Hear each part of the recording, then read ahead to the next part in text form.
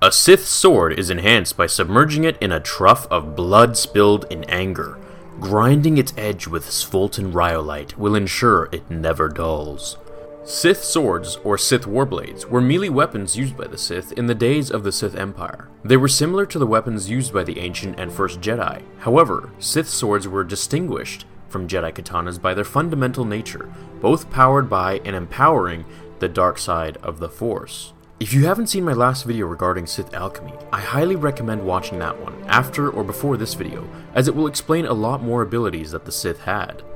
A user skilled in the dark side could alter the weapon's molecular structure, making it stronger and sharper, and reverse its magnetic polarity, turning it into a high-temperature superconductor that could deflect blaster bolts. The weapon served as a focus for the dark energies of its wielder, amplifying their power and refining their control. A special ability the sword had was due to the weapon's magnetic properties, charged with force lightning. The blade would attract and absorb the energy, storing it like an electric capacitor, until the blade made contact with another object, where the stored electrical energy was discharged to an extremely devastating effect. The origin of the first Sith sword ever constructed is unknown, but it is possible it may have been predated to the earliest lightsabers. Developed by the ancient Sith, it was adopted by the Gen Idai following their arrival on Korriban. Many Sith lords such as Marka Ragnos, Nagasato, and Ludo Kresh all used Sith swords over lightsabers, either for tradition or because they preferred the more visceral feeling of sword cutting through flesh.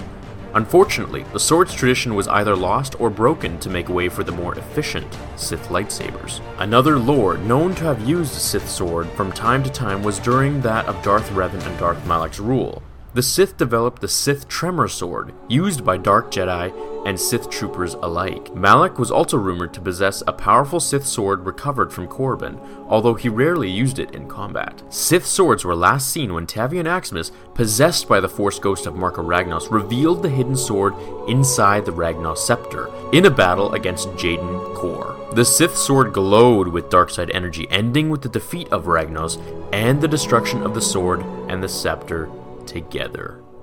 Thanks for watching this episode, guys. As requested by a few of you, I made this video. I hope you all liked it. Stay tuned for tomorrow's video, which will cover 5 of the most powerful and dangerous Sith Lords and the meanings behind their Sith-granted names. I hope you all had a great day, and I hope to see you all in the next episode of Star Wars Theory. As always, my fellow Jedi and Sith friends, may the Force be with you.